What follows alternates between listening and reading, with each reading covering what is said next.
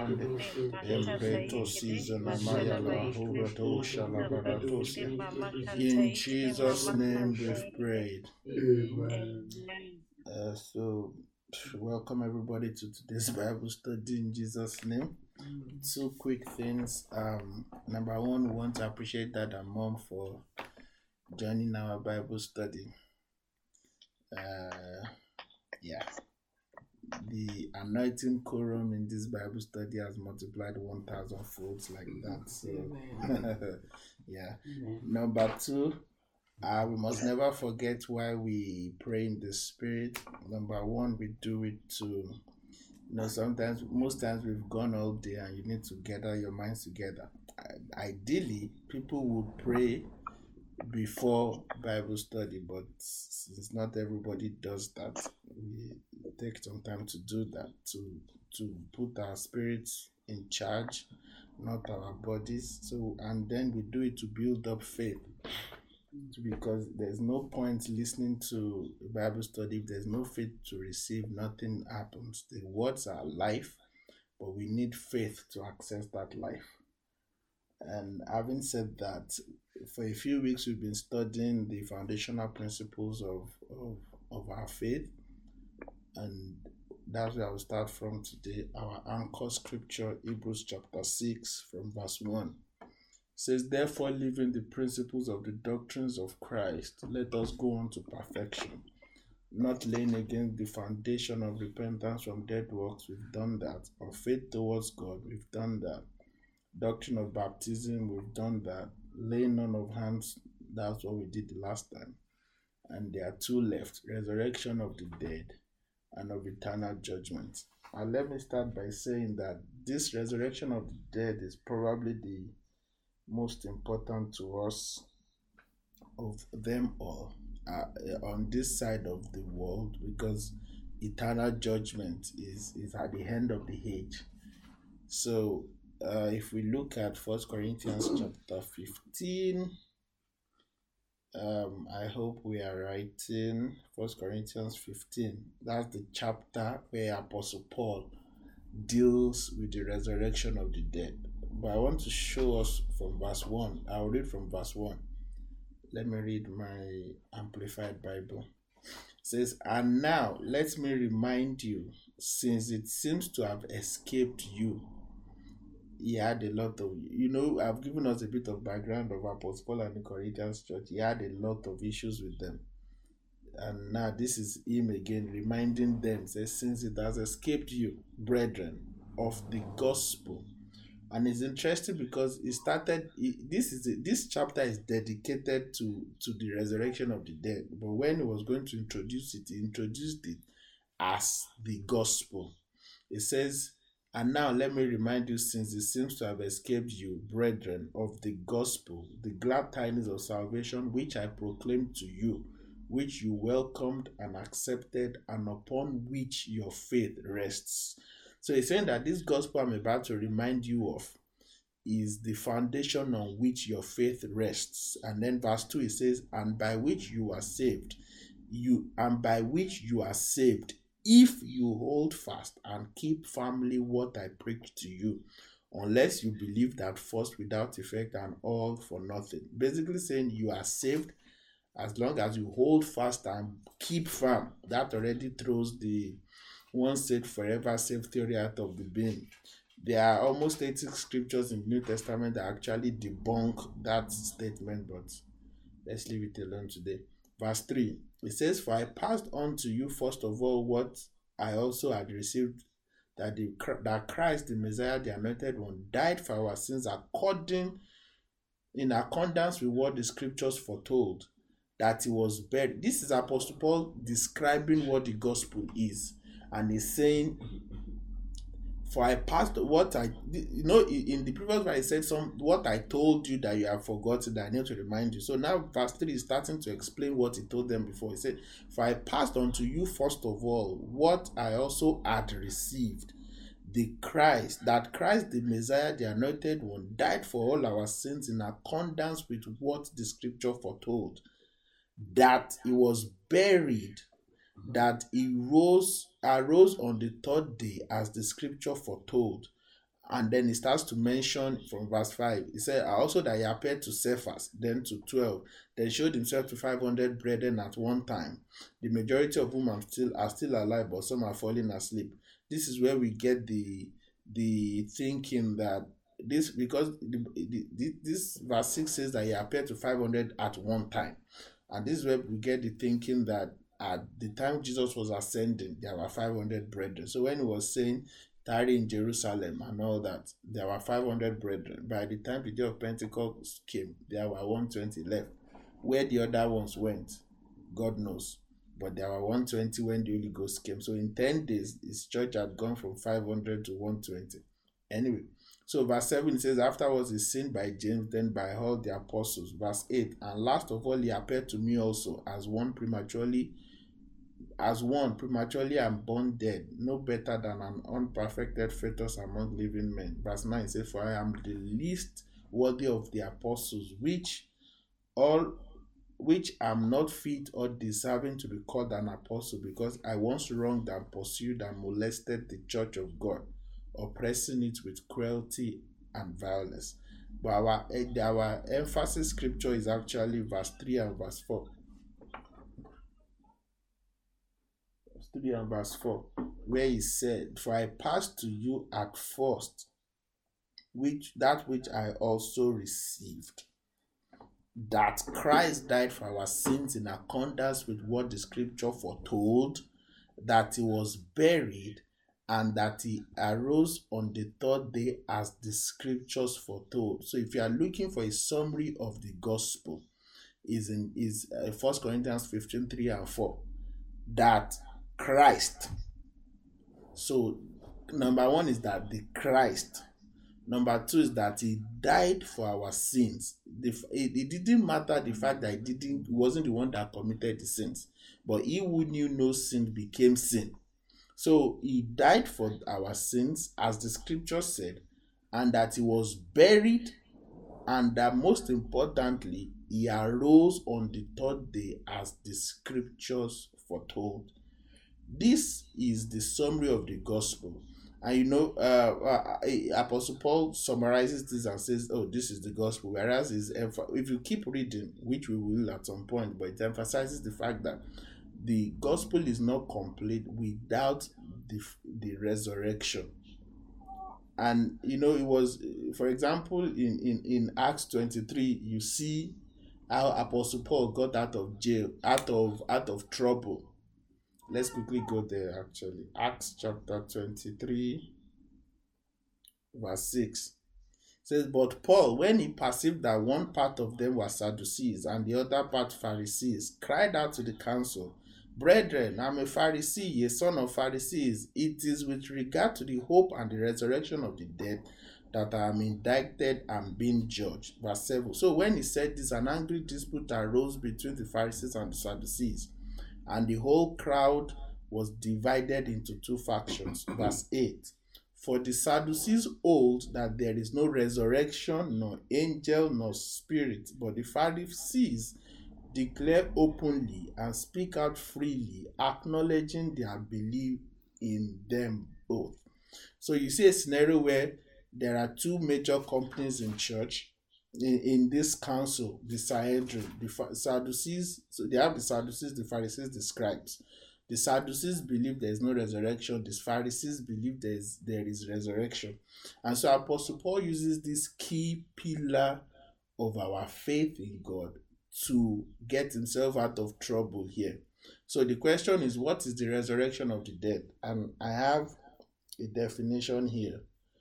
The resurrection of the dead is the coming back to life, the restarting of biological processes that have ceased, the arrest of decay, and the restoration and reunion of the spirit, soul, and body of a person, of a human.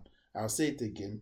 It is the coming back to life, the restarting of biological processes that have ceased, the arrest of decay, and the restoration and reunion of the spirit, soul, and body of a person.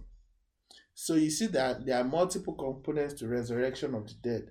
There is the fact that the person has completely expired. There's the fact that the biological processes are breaking down. There's the fact that decay is arrested. There's the fact that you need to reunite the spirit, the soul, and the body. I know we've said it before. The spirit is like the soul is like the bridge that connects the spirit and the body. The soul is the seat of your emotion, of your intelligence, of your feelings. Your I feel like this, I feel like that. That is all of that is the soul is like a theater, and it is where your spirit and your body they fight basically, because what your soul expresses is a function of which part, whether it is your spirit that is in charge or your flesh is in charge. We've done all of that before. So when a person dies, the Bible says they rest from they rest from their labors, and their works follow them. Part of this, so their soul is part of their works. That is the storage for all the memories of things they have done, good, bad, ugly, whatever it is. But that's not what we are studying today. Death is usually a consequence of the body. Why do people die? People die. Death is usually a consequence of the body becoming, maybe it becomes compromised. It becomes, usually death happens when the body is too compromised for the spirit to stay. The body has to be in a certain condition that allows the spirit to abide, and when those conditions are gradually eroded or violently altered, the spirit can no longer stay. The body has to go. The spirit, so it has to leave, and the body dies. So things like maybe old age, terrible habits, things like sickness, things like diseases, or people poisoning their bodies by wrong action. We've all seen the adverts of cigarettes before. Even in this country, they keep raising the tax on cigarettes. People still don't stop buying. And you will be surprised that one of the biggest crimes that is dealt with at all the borders is the smuggling in of cigarettes into this country. So you have all those big estate houses, and people have dealers for cigarettes. Yet, knowing fully well that their lungs is being compromised, is contributing to making their bodies unfit for their spirits to stay. So other things that cause death, accidents. But beyond all those physical factors, there is also demonic influence. Or it can be that God simply calls a person home. In the case of Moses, the Bible says he was 120. His eyes were not dim. His natural voice was not abated. God had to bury him himself. And he got so at that point Moses had transcended normal death like people. He had basically reversed the aging process. At 120, his eyes were not dim. His natural force was not abated. That was also the story of Caleb to an extent, where he said, I'm 85, but I feel as strong as I was 40 years ago when they sent us to the wilderness. God had reversed the natural aging process for Caleb, for Joshua. But in the case of Moses, because he had beheld God's glory, his own was on another level. That it was, Aaron. When Aaron was to die, the Bible says the Lord told Moses to take Aaron and his son to the top of the mountain and remove the high priestly garment. As long as Aaron wore that garment, Aaron could not die, because it was that the whole setup of the high priestly garment was in the order of everything the Lord Jesus was going to accomplish. So God had to strip it before death could take hold of him, because Aaron was standing in an office that the Lord Jesus would eventually occupy. So God had to say, okay, remove everything is right. It wasn't that let him die royally and then we'll remove everything is right. No, as long as he's wearing a death is not an option.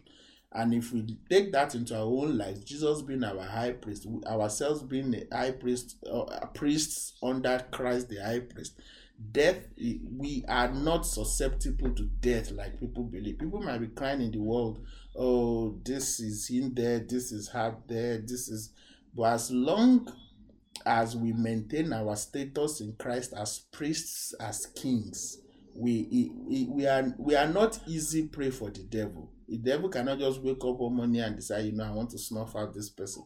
It cannot happen.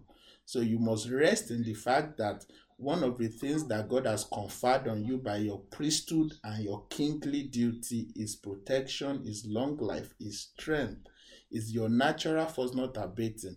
There was a servant of God that, was it Kenneth Hagin, that died, and they were doing autopsy, and they checked, and they check out the organs and everything. And when they finished checking, the person concluded that this person, their organs looked like the organs of a 40-year-old.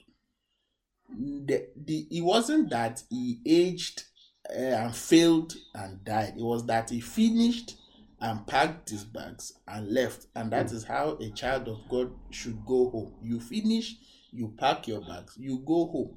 Not that a sickness came to knock you out, not that not that the devil succeeded in some way in cutting your life and destiny short. That was not our portion in the name of Jesus. Amen. So now that we have described the process of death, now what is the process of resurrection? And the process of resurrection is a miracle accomplished only by the Holy Ghost. It was, even when Jesus died, it was the Holy Ghost that went to find him, to raise him up from the dead. So the miracle of resurrection has a number of components. So let me just mention 5. So if you like, call it the anatomy of resurrection if you want. So there are 5 major steps. Number 1 is that for resurrection to occur, there has to be a restoration of the physical body to make it habitable for the spirit. Something made the body no longer habitable for the body. In the case of the Lord Jesus Christ, he bled all the blood, he bled all the water, everything came out. So that biological system was no longer sustained. The Bible says the life of the flesh is in the blood. So when the Lord Jesus was completely drained of blood, that was it. And there is this there's this archaeologist, Ron Wyatt, that is believed to have found the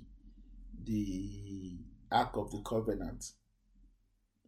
And the interesting is someone that is believed that God specifically anointed him as an archaeologist to find things that normal people cannot find.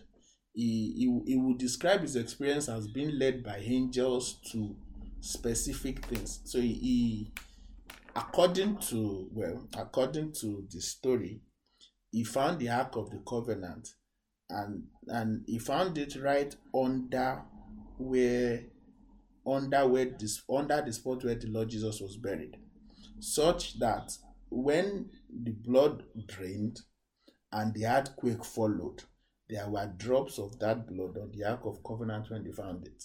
And they actually sent a sample of the blood to the US and to labs in the US, and found that everybody has, is it 23 chromosomes now? 23 from the mother, 23 from the father, so 46. This blood sample had 24. It had 23 from the mother, had 1 Y that made it a boy. So when everybody has 46, this one had 24. But anyway, that's a digression. I was saying that I got there because the blood of Jesus completely drained. And the Lord also, and then he died because biologically speaking, his body could not sustain it. But we know that it wasn't that. Even though biologically speaking, his body was mangled and torn, yet he was the one that still gave up. He had enough of the Holy Ghost that even when his body was torn in pieces, if he still wanted to stay on the cross, he could still have. So it was that's why the Bible didn't say and then Jesus died. The Bible says that and then he surrendered this. He bowed his head and so gave us his own spirit. So it wasn't that's why Jesus said, I lay down my life and I take it up. Nobody can take it from me. If he decided that he was going to stay on that cross, the power of the Holy Ghost was enough to sustain. If he decided from the cross he was going to heaven and he was done, he didn't want to go into the grave, he could have done it.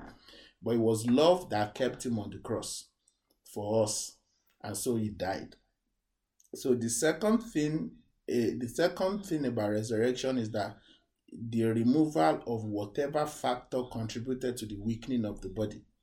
So in the case of the Lord also, you see that he even though he resurrected, he came, when he resurrected with a glorious body. A body that even though the scars were there, because he was still showing Thomas, see my hand, see the holes, and the scars are there. But that body was, I believe, the kind of body that Adam had before he sinned. It wasn't just an angelic body, because on one hand, Jesus could, the Bible says they were gathered in a room. He came through the wall and said, peace be unto you. So that body could go through walls.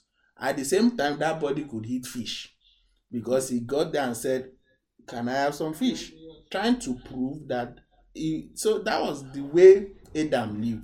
I mean, Adam lived in the Garden of Eden. There were 4 rivers. Adam didn't need the canoe because he was walking on water. Water could not swallow him because he was greater than. So all those things that Adam walked in were things that the Lord Jesus Christ demonstrated to an extent, and at the end of the day, everything will be restored to how it was before. So second thing is the removal of what caused, of the factors that contributed to the weakening of the body. The third thing is the reversal of the decay process, because by the time a person is dead and dropped somewhere, the cell starts to break down. It starts from a cellular level. All the proteins start to pop, break down, all the fatty acids and everything start to decay and all that. And then the fourth thing is the restart of so when the process of resurrection kicks in, there has to be a restart of every fundamental biological function. So now that person whose cells are, if you are following, you try to imagine, you try to see how great the miracle of the raising of Lazarus was, because he had been in the reason Jesus waited for to make sure it was 4 days is because they still believe that, okay, after 3 days the body has not really started to break down. So if a person was just that they passed out, at some point they might still wake up. So they don't really agree that a person has died until around the 4th day. And because the decay process had not really kicked, that's why, the Bible was saying that it did not suffer. Speaking of Jesus, said it did not suffer his only one to see corruption. So that's why Jesus didn't wait for 1 week. His body there would have been some decay, but 3rd day he was done. He had finished dealing with them in hell. He came out, and the rest is why we are Christians today.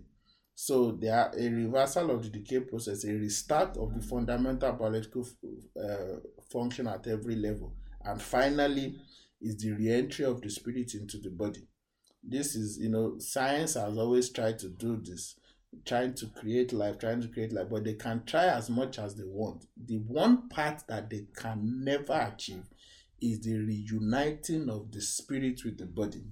The ones they do, anything they animate is usually a demon that possesses it, or they do some, anyway, all sorts of madness that science does. There was then they had Dolly the sheep, but Dolly was not really behaving. They cloned Dolly the sheep, but wasn't really completely behaving like a sheep, And of course, when they clone things, sometimes those things come out sterile and all that. So you can try, but you cannot replicate what the God, essentially. So the reattachment of the spirit to the body is the final step. So quickly, oh boy, time is already going. So now, having said all that protocol, we need to look at the actual doctrine of resurrection. And the first passage I'm going to read is Acts chapter 26. Acts 26, verse 8. It says, "Why is it thought incredible by any of you that God raises the dead? Why? This is Apostle Paul asking the Corinthians that why should it be thought an incredible thing that God should raise the dead? This is making it clear of the ability of God to raise the dead. And in that First Corinthians 15 that we read from verse 17 now, I would want everyone to read this First Corinthians 15 when they get home. But let me just read from verse 17. It says, "And if Christ be not raised, your faith is in vain. Ye are yet in your sins." So that's why I started by saying that resurrection is probably of the ones we have done. Resurrection is probably the most important of them because it is the foundation of our faith. If Christ did not rise up, then our faith is in vain. Then verse 18 says, "Then they also which are fallen asleep in Christ are perished. If in this life only we have hope in Christ, we are of all men most miserable." Verse 20 says, "But now is Christ risen from the dead and become the first fruit of them that slept." So one of the reasons the Lord Jesus died and rose is to show us that the possibility of a new life. When, like we've said before, when a person sins, the Bible says the soul that sins shall die. So when a person sins and the person has died, all they have done is paid for their sins to an extent. But the problem, I know there are a number of ways to look at this, but this is one of the ways. A person sins. The Bible says the soul that sins shall die. So the person first dies physically. But now, because in the realms of the spirit, sin does not only have a physical implication. Adam sinned. And when Adam sinned, it wasn't just that he fell spiritually, he also fell physically. Because all creation now is paying for what Adam did. Your lion is paying for it. Your bee is paying for it. Even your mosquito. Have you ever thought of mosquito? When God created mosquito, do you think God created him to suck blood? No. Is the fact that mosquito has resulted to sucking blood is a consequence of what Adam did. So even creation is paying physically and spiritually for the fall of Adam. And so when a person dies and when the person sins and dies, number one, they pay physically by dying. Number two, their depth of sin is still not fully paid. So now they have to spend eternity away from God because their debt is not fully paid. So when the person dies for their own sin, that their debt is still not enough payment for sin. So that person has to spend the rest of their eternity separated from God. So when Jesus died, Jesus paid for sin. When Jesus rose again, Jesus showed us the possibility of a new life. That's why Apostle Paul said that the life that I now live, I live by the faith of the Son of God. So now that we are alive, we are not living our own life because our whole life is dead, is crucified, is judged. So now when we are alive in Christ, we are alive to God. We are alive by the life of God. We did study this some weeks ago, that it's an exchange where Jesus comes and says, okay, by the justice of God, the soul that sins must die. Satan didn't understand the technology of God. He kills Jesus. That's why the scripture says if they had known, they would not have crucified the King of Glory. So he killed Jesus, trying to get rid of him because of all these miracles he was doing.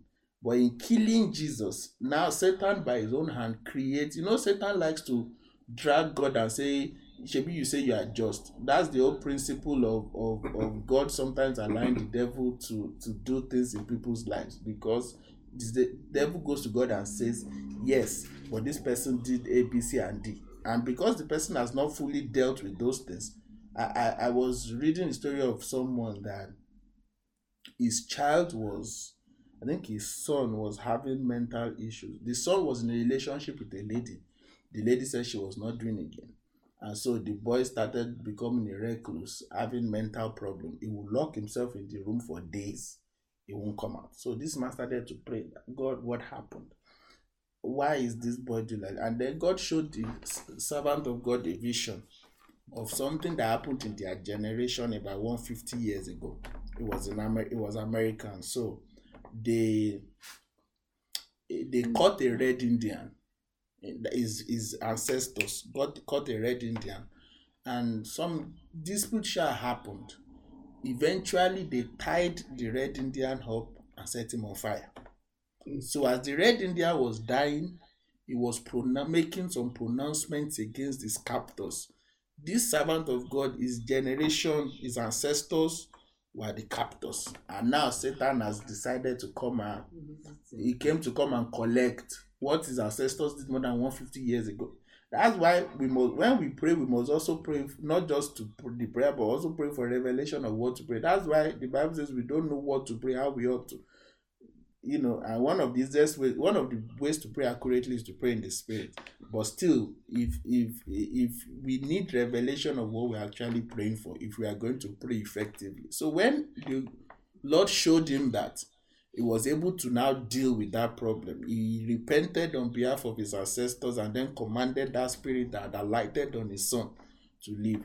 The man said all that prayer took him by about 15 minutes. His son was fine.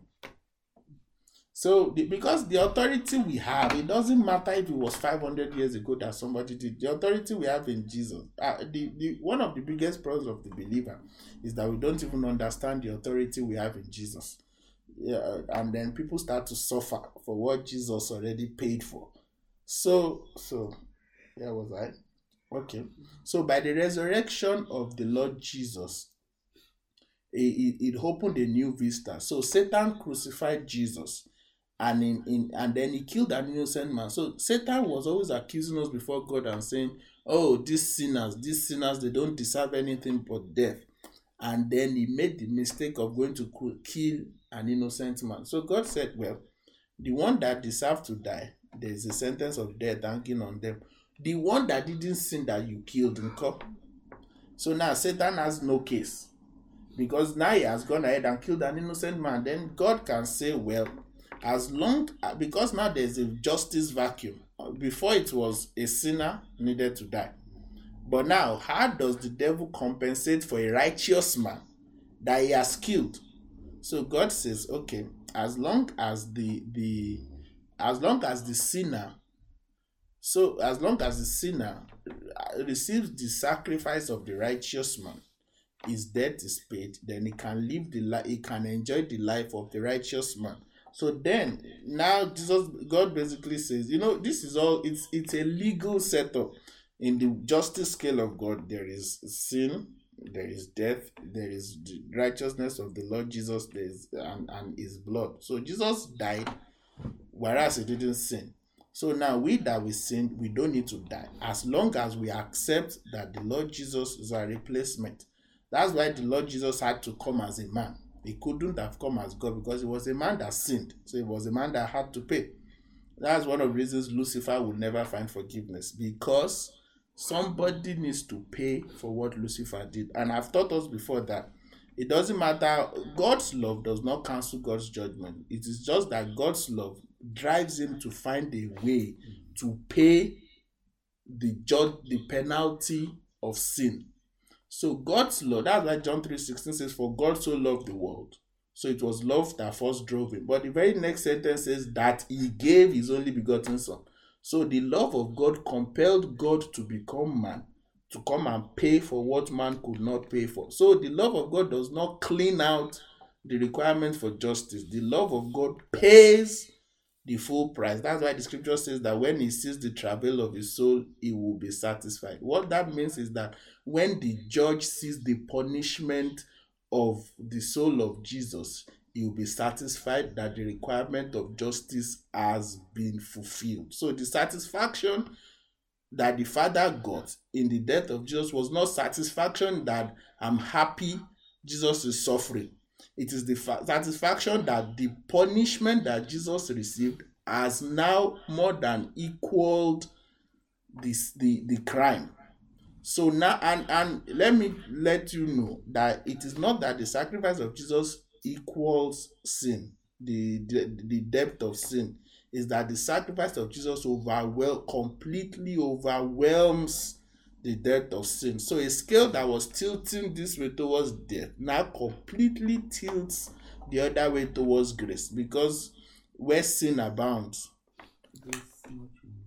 exactly. So where was I? Oh, Jesus. Okay, so I said that I read the scripture that says, why is it counted such a big thing for God to raise the dead? And I also read 1 Corinthians 15 from verse 17. I don't think I finished that one. Let me continue from verse 20. It says, but now is Christ risen from the dead and become the first fruit of them that slept. For since by man came death, by man came also the resurrection of the dead. For all as in Adam all die, even so in Christ shall all men be made alive. 23. But every man in his own order, Christ the first fruit, afterwards they that are Christ at his coming. Then cometh the end, when he shall have delivered up the kingdom to God, even the Father, when he shall have put down all rule and all authority and power. Verse 25. For he must reign till he has put all enemies under his feet. Verse 26. The last enemy that shall be destroyed is death. So you see that death plays such a critical role. Death is not one of the death is an enemy because it's a consequence of sin. The wages of sin is death. But death is also more than an enemy. Death is also a rite of passage. So when people die, that's why the scripture says, "From henceforth, blessed are those that sleep in the." When a child of God, we don't say, even though it is the process of death, we don't say they died. We say they slept, because after the death of Jesus, the child of God does not die anymore. The child of God has passed from death to life. So all the child of God can do is sleep. The child of God cannot die. So like I've said, at a basic level, resurrection of the dead speaks of the body, but there are other resurrections in the Bible. There is the resurrection of the spirit, and you find that in Ephesians chapter 2, from verse 1 to verse 1. It says, and you are ye quickened, who were dead in trespass and sins. You can read that to verse 5. But basically, there's a resurrection of spirit, which is what happens when we become born again. When our spirit was dead when from inheriting the life of Adam, but in Christ Jesus, our spirit becomes resurrected. Our spirit becomes born again. Our spirit experiences resurrection. The other one is the resurrection of the mind. A man is spirit, soul, and body. So there's also the resurrection of the mind. That's why Romans 12:2 says, be ye transformed by the renewing of your mind. Your mind has to be, the resurrection of the mind, or the transformation of the mind, is gradual. The transformation of the spirit is instant. When you get born again, your spirit comes alive. Bam. That's it. When your mind, though, it's a process. Your transformation and renewing of the mind takes time. And unfortunately, many Christians do not consider the transformation of their mind as a process that must be deliberately undergone. So you transform your mind by reading scriptures, by exposing your mind to scriptures. And so a child of God that does not read scriptures is not going to have a renewed mind. A child of God that does not read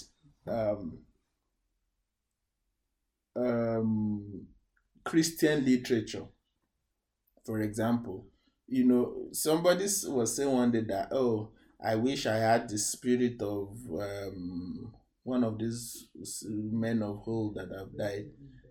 And somebody, and then I think the Holy Ghost answered that, go and read his books. That is the spirit. If you go and read the book, you understand how the man operated, and that is how you'll be able to walk in his spirit. Even though, yes, there are mantles that are passed from generation, but if you want if you want an understanding of how God worked with the man, go and read the things he wrote. the Bible is basically a catalog of how God dealt with different men, all the way to Jesus, all the way to the apostles. So if you also want to, so and you know, the one book in the Bible that was not complete is the book of Acts. If you read that book, you realize that book just ended abruptly, and the reason is because the book Act of the Apostles is not done. So when you are reading about Act of Apostles, add the modern day apostles to that book, the things they have said, the things they have done, the things they have written. Those are things that help the transformation of the mind, and also, of course, the resurrection of the body. There is in two levels. There is resurrection that happens at rapture. All of us are going to be changed. The ones that have died, they will come back to life. The all of us that are remain will be caught up in the heavens. You also find that in 1 Corinthians 15, from 50 to 57. We won't all die, but we will be changed. So whether for those that have already died, for all of us that are alive, when the rapture happens, we will all be changed. We must drop this corruptible body that is always looking for food, looking for sleep, and is always tired. And we must pick up the incorruptible body. And then the second level is what I first mentioned, where the miracle of resurrection happens. So a person dies, and then by the power of the Holy Ghost, the person is resurrected. So as I close, we are just going to look at a few examples of resurrection power in the lives of people. For the first one is the widow of Nain in Luke chapter 7. So Luke chapter 7 from verse 11 says, "And it came to pass after that he went to a city called Nain, and many of the disciples went there with him, and much people. Now when he came nigh to the gate of the building, there was a dead man carried out, the only son of his mother, and she was a widow, and much people of the city were with her.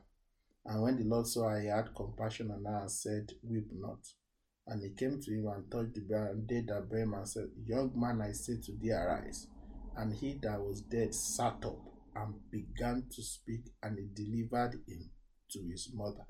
So you see a scenario where the spirit of death that had been killing all the males in that house finally got the young man. The woman was a widow, so something had killed the husband. And what killed the husband also came to find the son and killed the son. And so now, but the Lord Jesus interrupted that burial procession and said to the child, "Young man, I say to thee, arise."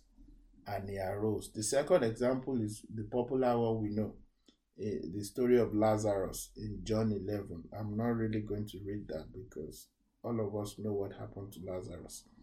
You know, the Lord Jesus got there and said, "Lazarus, come forth." And Lazarus came forth. But you realize that Lazarus walked out by himself, even though he was still bound.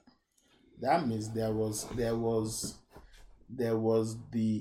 power. It was the power of the Holy Ghost that dragged him out, until when the Lord Jesus now said, "Lose him and let him go." And then at that point he resumed the biological, walking and all that.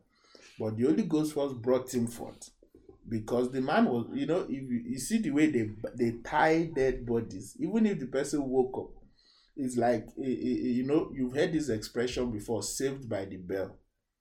And the story behind Saved by the Bell is that I think in the 16th century in England, they were, when they bury people, because they had not fully understood the science. So sometimes people will pass out and they will think the person has died and they will bury them. So they started to realize that the people that worked graveyard realized that they were hearing screams. So maybe they bury somebody and the person suddenly wakes up under the ground and starts to scream and shout and pound and pound. And so they had a town meeting and decided, and they were trying to, okay, how do we deal with accidentally burying people? So they decided, we are going to put bells in their coffins. So they started to put bells in the coffin. So somebody wakes up and is frantically going, the grave keepers can quickly run there, dig it out, and bring the person out. That's where the expression "saved by the bell" came from. I just wanted to add that one. Anyway, so the final example as we begin to pray is the Lord Jesus Christ Himself. Romans 8:11. It says, "But if the spirit of him that raised up Jesus from the dead dwell in you, he that raised up Christ from the dead shall also quicken your mortal bodies by his spirit that dwells in you." So you see that the agent of resurrection is the Holy Ghost. There is, like I've taught us before, there is nothing you can do without the Holy Ghost. There is no way anyone can fulfill the mind. If it is something in the mind of God, though, there is no way you can do it without the Holy Ghost. The mind of God is too vast. The wisdom of God is too big that a man would think he can accomplish the will of God by his own might, through his own power. Read through the scriptures. Every time people have tried to help God, they've ended up complicating what God was trying to do. Moses spoke to the rock. He spoke to the rock first time. Second time, because he was hungry, because Aaron, himself and Aaron were getting hungry, said, should we provide water from you out of this rock? So suddenly now that matter that was God giving water, it has become we now. Should we now produce that? Then he went to the rock and bam, bam, complicating the sufferings of Christ in the process. Personally, I believe that one of the things Moses came to do at the Mount of Transfiguration was to apologize again. Like, excuse me, sir. I'm sorry for what I did those years ago. Because it complicated the sufferings of Christ. Because the Bible says that rock followed him, and that rock was Christ. Speak to the rock. He spoke the first time and got water. The second time he went to strike the rock. And that's why when he was apologizing, because God said, don't ever mention that matter. It was as good as beating God himself. And that there was no coming back from that. So every time when I've tried to help God, the other example I've given us many times, the Lord Jesus said, tarry in Jerusalem until you are indeed with power from on high. Peter, being restless, woke up one day and said, oh, by the way, the prophecy has said, let his house be desolate, let his bishop break, let somebody else take. Did the prophecy say that? Yes. The person that gave the spirit that gave the prophecy, you could have waited for the spirit to indicate. That's the spirit that the Lord Jesus said, wait for. What does Peter do? He says, oh, let us cast lots. Lot fell upon Matthias and was numbered with the 12. Whereas the Holy Ghost was somewhere else. Jesus himself, the same way he picked all his... Jesus that picked apostles still knows how to pick apostles. Jesus was going to visit Apostle Paul. Like the way he picked Matthew, Mark, Luke, and John, that was the same way the Lord Jesus picked Apostle Paul. He just did it after he had left. So though the replacement for Judas was not Matthias, it was Paul. But Peter, instead of sitting and praying and waiting for the Spirit to come, so the Spirit could tell him, don't bother. The Spirit that gave the prophecy was the hand of the Holy Ghost is not too short to fulfill the prophecy the way he wanted. But Peter went ahead, and this is all. And so you see that anytime people try to help God and say, let us help God do it this way, they end up complicating matters. So even in our own lives, we must never try to help God. If God has said, this, I'm going to do A, B, C in your life, the next question we should be asking God is, okay, how? Or what is my own role in this whole thing you want to do? Because if you say the Lord said you are going to be a doctor, and you decide to go and do medicine, whereas God's plan is that you become a doctor of philosophy or of psychology or something, because there's something he needs to do through you. you end up being a medical doctor, you complicate that matter. So we must, nobody can force the Holy Ghost to reveal anything. The Holy Ghost is King, He is Lord. So if He reveals something, He reveals it because He wants to reveal it. So also, now that He has revealed it, the question should be, how do you want us to do it? What am I supposed to do? And that's one of the secrets of the life of David. He didn't lose a battle because he would always ask, should I go? Should I not go? The first time he was fighting the Philistines, he dealt with them, killed most of them, they ran away. Second time, he wanted to go fight them again. And this time he said, Lord, should I go? The Lord said, no, wait until you hear the sound on top of the mulberry tree, and I'm going ahead of you. Because the Philistines went back to the first time they didn't come with all the gods fully. This time they went back to go and maybe they went back and sacrificed the whole human being. And then they came back now, because the Philistines were very spiritual people. I've taught us before, that's how they ended up catching, what's his name? Samson. He would always go down. They worshipped a fish god, half fish, half human. That was the god they worshipped. That's why they were by the sea. And so when Samson was always going down there, and he encountered a spirit that was bigger than him. That's why they removed his eyes. So but David, because he always asked God, should I go? Should I not go? He was able to avoid the kind of calamity that ended up befalling Samson, because he ended up going against powerful marine spirits that he wasn't equipped to deal with. So this time David said, should I go? God said, wait until I go ahead of you, then you can go. So the reason what's his name? Solomon had so much time on his hands to do every madness he wanted to do was because somebody had fought all the wars. So he just came in and had so much time enjoy himself, and at the end of the day he concluded, vanity upon vanity. And God is wonderful.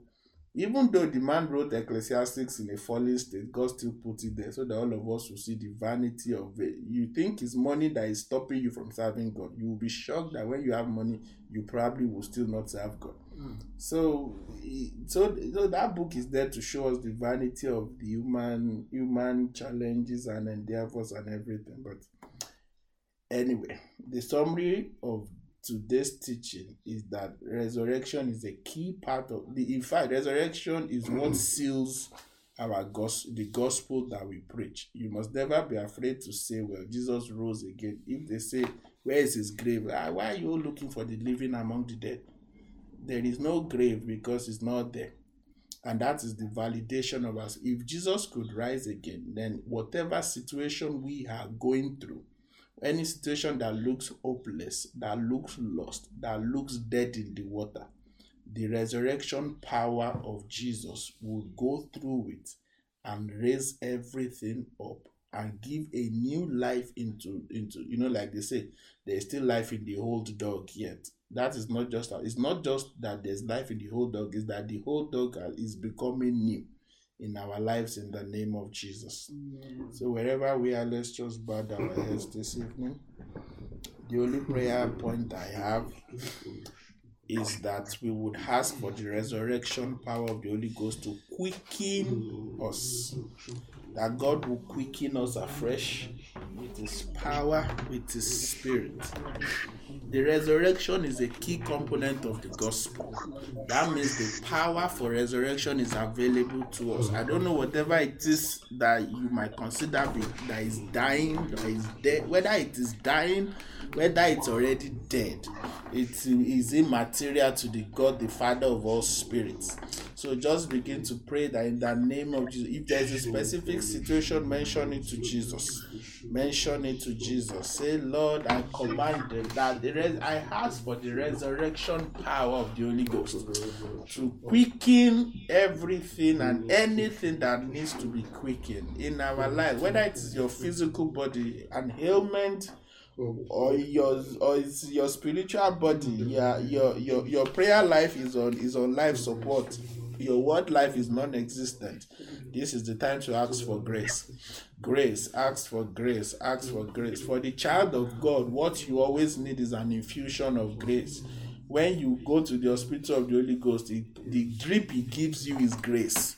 Say, Lord, give me grace. Lord, give me grace. Give me grace. Everything that is not working, I command them to work. Pray that anything that the devil might have affected, anything the devil might have destroyed, the devil's ministry is to steal, to kill, to destroy.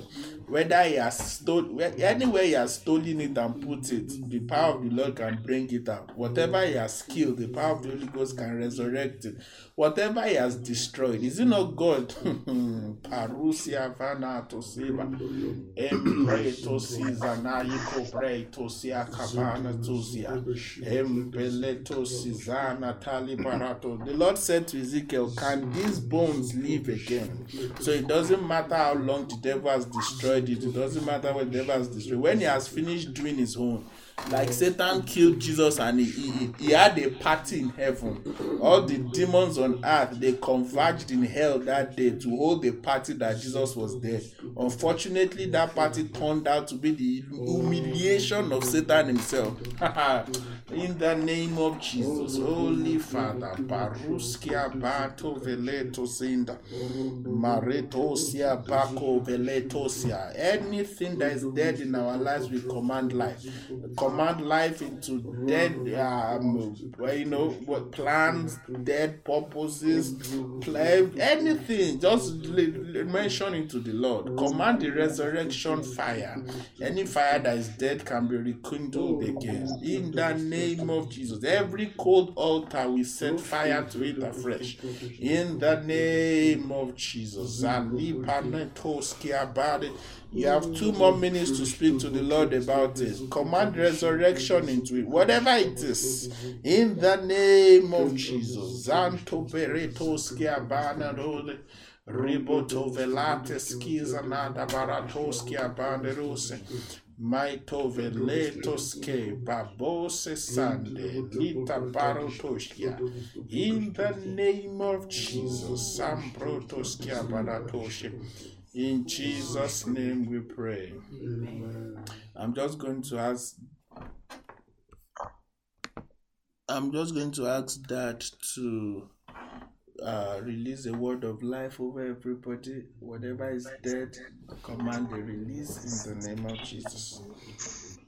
Shall we pray? Father, we rejoice and we thank you, because the scripture says, in him was life, and the light was the light of men, and the light shined in darkness, and darkness cannot comprehend. Thank you for the word of life and light that you have sent unto us today. We receive these words by faith in the Holy Ghost, in the name of Jesus. The Bible says, he that raiseth up Jesus Christ from the dead shall also quicken our mortal bodies. Therefore, I speak to every hearer of this word of God tonight, and those who will hear it by the prompting of the Holy Spirit later, that whatever is dead in your life, I command it to come alive in the name of Jesus. Amen. Your spirit, your soul, your body, your prayer life, your spiritual life, your communication link between yourself and the Holy Spirit, the understanding and the revelation of the word of God, hearing God, knowing the will of God, walking the work of God, doing the will of God, living a life of the Spirit and in the Spirit, doing the will of God and the supernatural ministry of signs and wonders. I command it to come alive in the life of every hearer of this word in the name of Jesus. Amen. I command the healing of the Lord and the quickening of your spirit and soul and body to know the will of God and to do it perfectly in the name of Jesus. Thank you for your servant who has brought the word of God today, the word of resurrection. That's the greatest hope that we have. Lord, I pray for every one of us that none of us will miss this resurrection. None of us will miss the rapture. None of us will miss this hope of eternal life in the name of Jesus. But that, Lord, from today, this life will flow from us to everyone around us, to our friends, to our neighbors, to the sinners, and they will come to the knowledge of the truth and they will be saved in the name of Jesus. Fill us with the fullness of your Spirit. And Lord, I command everyone that is weak or sick now, by the quickening of the resurrection power of God, I command you healed now in the name of Jesus. Lord, that you will touch and turn everyone, and that the Spirit of God will permeate every cell, every organ, every system in our bodies and make us whole in the name of Jesus. I command the spirit of everyone to come alive.